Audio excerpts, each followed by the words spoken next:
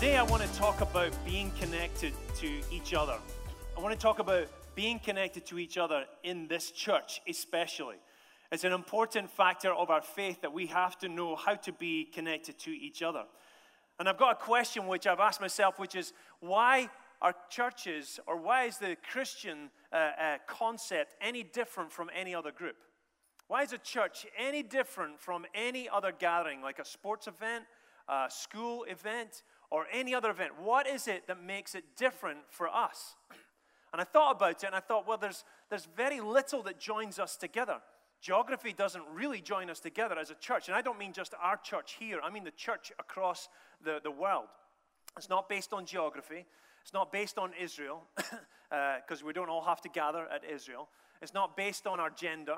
It's not based on our age. It's not based on our nationality or our color. It's not based on anything. There is no reason for us to get together other than one thing that joins us all together, and that is Jesus. We know that as Christians. And for those that are not Christians, it seems like an odd thing that we would gather together over someone who lived 2,000 years ago, in their mind is dead, but for us is still alive, right? It's the only thing that joins us together. And I remember when it was about a year ago, I was over in India, and we had a team over in India, and we were ministering there, and the pastor had taken us to one of his small churches, and we weaved through India because that's how you drive over there. You just weave, right? And we were trying to get over to the other side of Hyderabad there. And so we got out of this little car, and we all squeezed out of this car, and we went to this block of apartments. And outside, we could hear this loud noise going on. And we went into this little rabbit warren of corridors, trying to find our way up the stairs to about the third or the fourth floor. And the closer we got, the more we realized that this was singing that was happening upstairs. And it was something that made all of our hearts jump. And as we were, going single file, we kept looking around at each other going, can you hear that? Can you hear what's up there?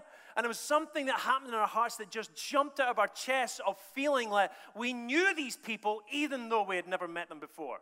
Something inside of us said, we know what we're walking into. Why? Because the same Spirit is in them is in us. The same Spirit that raised Christ from the dead is in them, and it's in us, and we have never met them before. And I'm from Scotland, in a roundabout way through America, and I come over to the middle of India, and I hear someone singing about the same Savior that I'm believing in. That's what connects us. That's what's exciting about our faith. That's what's exciting about the Church of Jesus Christ, that Christ gave his life for, that we are connected through him to each other, regardless of where we are, or wherever we are in the world, whenever we are walking into a room, wherever we are, you should be able to be connected to any Christian at any given time. Someone shout, hallelujah. What I want to do right now is I want to do something a little weird. Are you ready for weird? Everyone loves weird, except the ones that don't love weird. I want us to do a little fun thing right now, okay? Because we're meant to be connected to each other. And one of the things that we do for the sake of order and comfort is we always sit in rows, right? Because it makes sense. But what I want us to do right now is I want you to get up this morning, and I want you to go find someone that either you don't usually talk to or someone who is brand new. If this is your first time to Northwest, really sorry, because there's a whole bunch of people about to descend on you right now, okay? But if this is your first time, then okay, welcome. You're going to get 103,000 different friends right in here, okay? What I want us to do is I want us to get up, and I want you to meet someone that you don't usually talk to, or maybe you've never met before, and then I want you to introduce yourself, and let's just be about the business of being connected to each other. Are you ready to do this? Ready? Let's all stand, right? And then I'm going to say ready, steady, go, and then you're going to descend upon someone. You ready? Steady, go. Go. If you're watching online right now, or you're listening to the podcast, you'll probably hear quite a buzz going on in the room. And if you can do this yourself, maybe you're out for a walk or you're listening on the podcast, and maybe you should just smile at someone and introduce yourself and say, hello, how are you? It's good to try and meet other people, but specifically, I want us as Christians to meet new Christians as well. And if you're sitting at home watching this, then I want you to be mindful of doing this week. to take the time to find someone that maybe you haven't said hello to before, or to go speak to someone that you know is a Christian who does have a faith. Maybe it's one of your neighbors, and just go speak to them.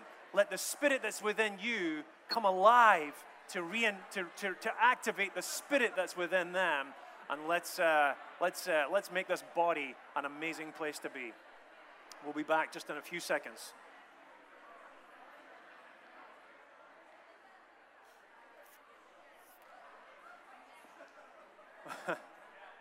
Well, maybe we should wind up. And let's find our seats again.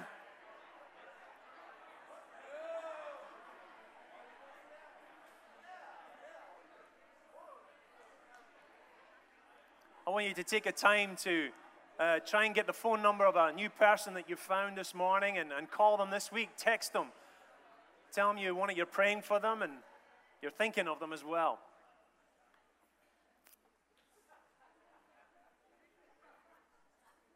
I want to ask you a question this morning. If you could only say one last thing to your family, what would it be? Some of you have maybe even experienced this, where you've lost someone and you know what it's like to have your last words and the last words you did speak to your family. But if you could predict that you'd only have one last thing to say to your family, what would it be that you would say? It's an interesting question. Because sometimes we can often think, well, maybe I tell them I love them, or maybe I tell them what the code is to the safe, or maybe I'll tell them, I never really did like your cooking after all. I just want to get that out there so I can have my confession before I go see Jesus, right? But what would be the last thing that you would tell the ones that you love? And I thought about this, and I went and looked up in the Bible the last things that Jesus said. And Jesus actually took some time with his disciples in John chapter 13 to 17. And he took a lot of time with them in the upper room, as we know, and he actually taught them this principle of communion, where he took the bread and they took the wine. In fact, the word communion is really about community. It's about being connected to each other.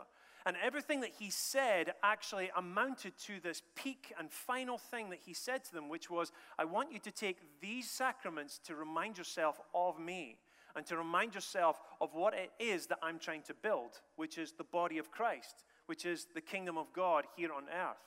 And when he was saying this, he said quite a few things to them. He told them about his death. He told them about the future of what was going to happen. He told them about the Father. He talked a lot about the Father. And of course, he said, I must go because I'm also going to send someone else to you, which is the Holy Spirit.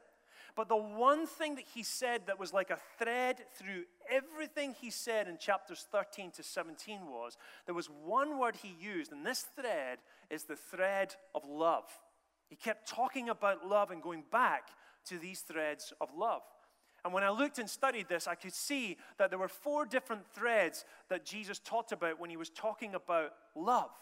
Number 1 was this, the love for his disciples, the love that he had and the affection that he felt for his disciples.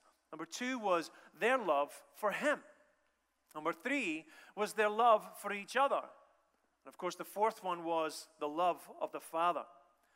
Looking at the love for his disciples, I think it's an interesting thing, because I think we can all agree that Jesus loved his disciples. And in 13 verse 1, it says this, it was just before the Passover festival, and Jesus knew that the hour had come for him to leave this world and go to the Father. Having loved his own who were in the world, he loved them to the very end. He loved them. He deeply loved them. The affection that he had for them was very deep. It was a special love that he had for his disciples. The interesting thing is, he never actually did any particular amazing miracles for them. It's not like he made them super rich, unless you count the time when Peter took in all that catch of fish. But as soon as he took the catch of fish in, he actually walked away. He didn't do any super amazing miracle by raising them from the dead or doing some amazing healing miracle within their life. He did nothing of the sort when it comes to that type of thing. So what did he do? How did he love his disciples? He loved his disciples in this way. The number 1 way that he really loved them was he just simply spent time with them. He cared for them. He defended them when the Pharisees were criticizing them and pulling them down and trying to poke holes in their life and pointing out the sins in their life. He would always step in to defend them. He didn't embarrass them when they actually failed. When they tried something and they failed miserably, he always protected their dignity. And he prayed for them. He would take time to go away to pray with them and to pray for them. He trusted them to do his work. He had a very specific work, and he said, I'm now going to hand this over to you. Now, if that was me, I would go, I think you guys need a little bit more training before I hand this type of stuff over to you. And he answered their questions, no matter how silly those questions were. But the most important thing that Jesus did for his disciples to show how much he loved them was he spent time with them. He spent time with them. The second love that Jesus talks about, that is a thread that I can see going through these scriptures, is their love for him. And in John chapter 14, verse 15, it says, if you love me, keep my commands. If you love me, keep my commands. One-way love absolutely stinks. When I was about a 14 or 15-year-old kid or guy, teenager, man, with a breaking voice, I remember really liking this girl. And she showed how much she actually liked me. And I'm like, well, I'm in like sin, okay? I'm right in with this one, okay? I've definitely got this girl right here, okay? This is it. We're gonna fall in love, and this is gonna be amazing.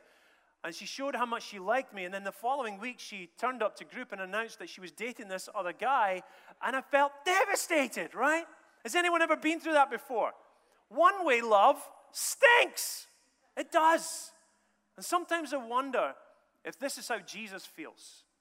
Because the fact is, we often think that Jesus has got copious amounts of love, that surely he is not rejected by how much we don't love him. When the fact is, he's human. And maybe he feels the rejection of how much we don't love him sometimes. Even though he has given his heart to us, even though he's given his life to us, even though he loves us so deeply, sometimes I wonder if he feels rejected because we don't love him in the same way. The third thread of love that Jesus talked about was their love for one another. And this is where I want to really dig in right now. Because in John chapter 13, verse 34, it says this. Jesus said, a final and a new and a last command I'm about to give you. And this is it. A new command I give you. Love one another as I have loved you, so you must love one another. Is the world unconvinced by the message of the church simply because they see us loving the wrong things? Sometimes I wonder if, as Christians, we can be so enamored with our homes and with our cars and with our vacations and our vocations. We have more pictures maybe posted about the wonderful things we're doing than the fact of the wonderful person that we actually love. I wonder if sometimes we are more enamored by the great things that we can achieve here on earth than we are about what Jesus is doing on this world and what he is doing in my life. I sometimes wonder if we can often enamor pastors and preachers too much. We can sometimes talk about, I love my pastor so much, and we're just elevating this person up, when the fact is, it's Jesus that really matters.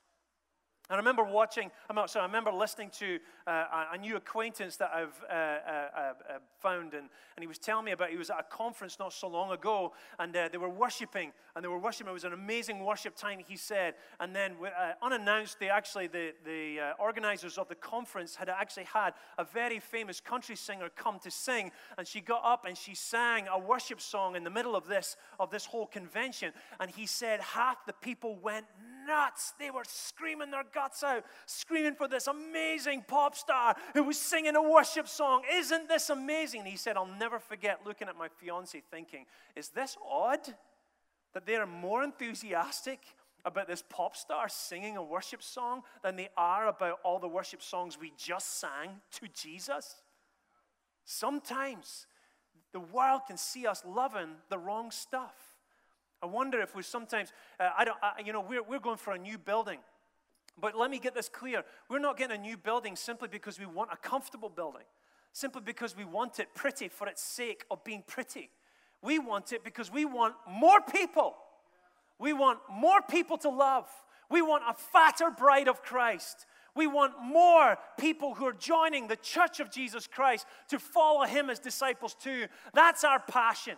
That's why we're sacrificing to do something great by having a new church. Sometimes I wonder if people look at us and see that we're more in love with the programs that we're doing, that we can promote more programs than we are about talking about Jesus. But let me tell you this, there is only one thing that convinces people that Jesus is alive. And Jesus said it right after this verse, "A new command I give you, love one another as I have loved you, so you must love one another. By this, everyone will know that you're my disciples if you love one another." Hello. This is true evangelism. Of all the great geniuses that we can come up with to try and win other people to Christ, let me tell you, there is no better, safer, more brilliant way than to tell anyone else about Jesus than the way that you love the person who's sitting right beside you right here and right now. Maybe you've been hurt by the church. Maybe you've got a good reason to not feel that love anymore, but let me tell you, the world is not convinced that Jesus is, they're not unconvinced that Jesus is alive because you were hurt. They are convinced that he is alive because the way that you respond to the situation, how you react and respond to being hurt, how you react and respond to being crushed yourself, that's what makes people believe that Jesus is alive. The last thing that he talked about was the love of the Father. The love of the Father. He said this, "As the Father has loved me, so have I loved you. Now remain in my love." Jesus basically was saying that his love was based on his Father's love for him. One thing I've learned is this. It's easy to think that we can actually love each other very simply and easily. All I have to do is choose to do that. Let me tell you, you're going to have enough evidence and enough reason to not love the person beside you. You're going to have more reason and more evidence to believe that you shouldn't put any more into that person beside you. But I'm telling you, the only way that we can love the person beside us is because the Father's heart is inside of us. Because we're constantly seeing what he has done for us and how he is constantly there to bring us salvation, to bring us fatherhood, to bring us safety, to bring us love, to bring us peace. And because the Father is so good towards me, how can I withhold that towards anybody else? It's because of the Father's love that we're able to love other people. You know, this whole month we've been talking about a church for generations, that we are meant to be connected to each other. And you've been seeing this picture that has been up there. We've been looking at the Strombeck, part of the Strombeck family. This is not the whole Strombeck family, that we couldn't get a big enough screen to fit the whole Strombeck family on, right? But I was talking with Rick Sr. not so long ago. And I was doing a video with him and his wife to do a video that was going to be sent down to South America about their faith and how they walk with Christ. And Rick was sitting over in the corner. I said, "I want to interview you too." And he goes, "No, I'm not here for that." And I said, "Well, let's just have a talk." And he goes, I don't have anything to say right now. I haven't come prepared." And I said, "It's inside of you. Just let me get it out of you." So he sat down. And I asked him this question as well. I said this. I asked him a whole bunch of questions, but I said this one specific question. I said, "You've been around for how long? How long have you been in ministry?" And he goes, "Well, we've been married for 60 years, right?" My jaw hits the ground. That's a long time, right? We've been married for 60 years. And I said, "How long have you been in ministry?" And he goes, "Before that." I said, "So at least 60 years. So you've seen 6 decades of the church come and go. You've seen it rise and fall. You've seen it grow. You've seen it develop into different things. If you had one last chance to say something to the church, what would it be? What would be the last thing that you would want to say to the church?" And this is what he said.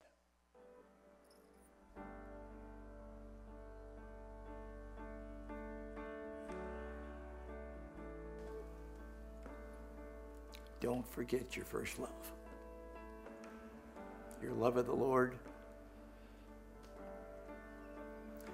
your appreciation for what Jesus has done, what he bought for us at such a sacrifice. Keep that precious in your heart. And as you reignite your love with the Lord, that allows you to be the evangelist, if we can use that term, or be the one that shares Jesus with a reality of who he is in you. So as long as we keep our heart for the Lord, if we continue to love him, then that love's going to be shared with other people. That's what the church needs. It's love for God and love for people.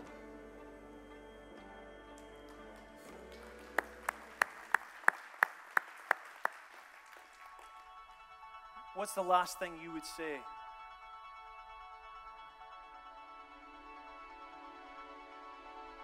If you had one last chance to say something to your family, what would it be? The fact is, you're saying it every day by the way you act. You're saying it every day by the things you don't say. You're saying it every day by the way you withhold yourself from them. Your children are watching. Your grandparents are watching.